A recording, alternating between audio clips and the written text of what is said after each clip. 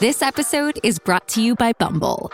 So, you want to find someone you're compatible with, specifically someone who's ready for a serious connection, totally open to having kids in the future, is a tall, rock-climbing Libra, and loves rom-coms with vegan pizzas on Tuesdays just as much as you do. Bumble knows that you know exactly what's right for you. So whatever it is you're looking for, Bumble's features can help you find it.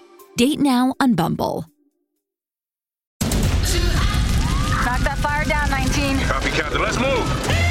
ABC Thursdays. Firefighters, we're family. Station 19 is back for its final and hottest season yet.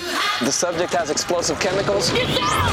With fiery romances. You're the love of my life. And Andy is finally in charge. I'm going to be the best damn captain the station has ever seen.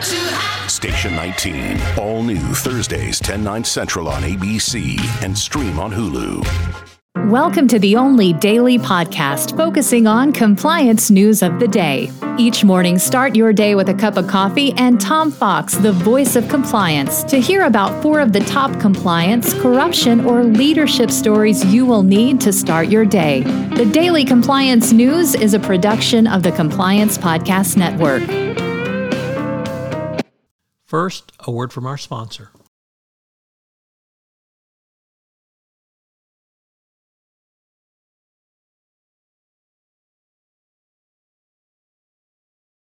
The Daily Compliance News for August 29, 2022, the Cesspool of Corruption edition.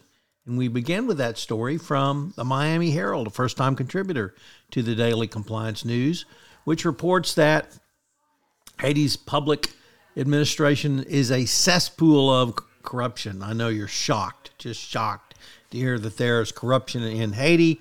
It's only going along since probably Haiti became a country. So the government's always stolen money and kept it. So the conclusion of Haiti's anti-corruption unit, following the investigation of 10 different state-run institutions, concludes that Haiti's public administration is a, quote, cesspool of corruption. So no surprise there. Haitian Telecom still exists. Next up, from Reuters. Actually, we're going to save that story for the last. The Saudi Arabian golf tour, LIV or LIV tour, has joined its players in a suit against the PGA for antitrust violations. The Saudi Arabians are trying to buy credibility through the golf world and poaching off with hundreds of millions of dollars in salaries and benefits the top PGA players to start their own tour is, they think, the way to do so. And so now the players who have gone to the rival tour, of course, accuse the PGA of antitrust by not letting them play in PGA Tour events.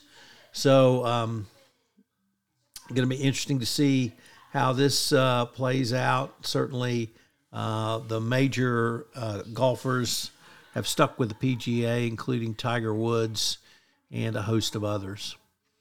Next up, it appears Facebook, or the company now known as Meta, has finally agreed to settle the Cambridge Analytica lawsuit.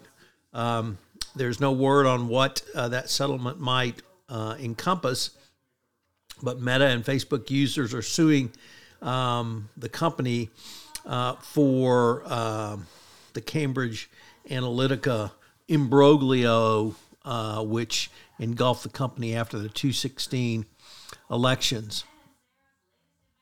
The parties agreed to take a 60-day hiatus while they try to hammer out the details. And so one of the biggest black eyes from that campaign, and certainly for Meta. And our final story comes to us from Reuters. And to show you how bad gun violence in America is, 3 Dutch commandos who were in the United States for training were shot outside their hotel. So when gun violence takes out commandos here in the U.S. to train, it tells you how bad gun violence is.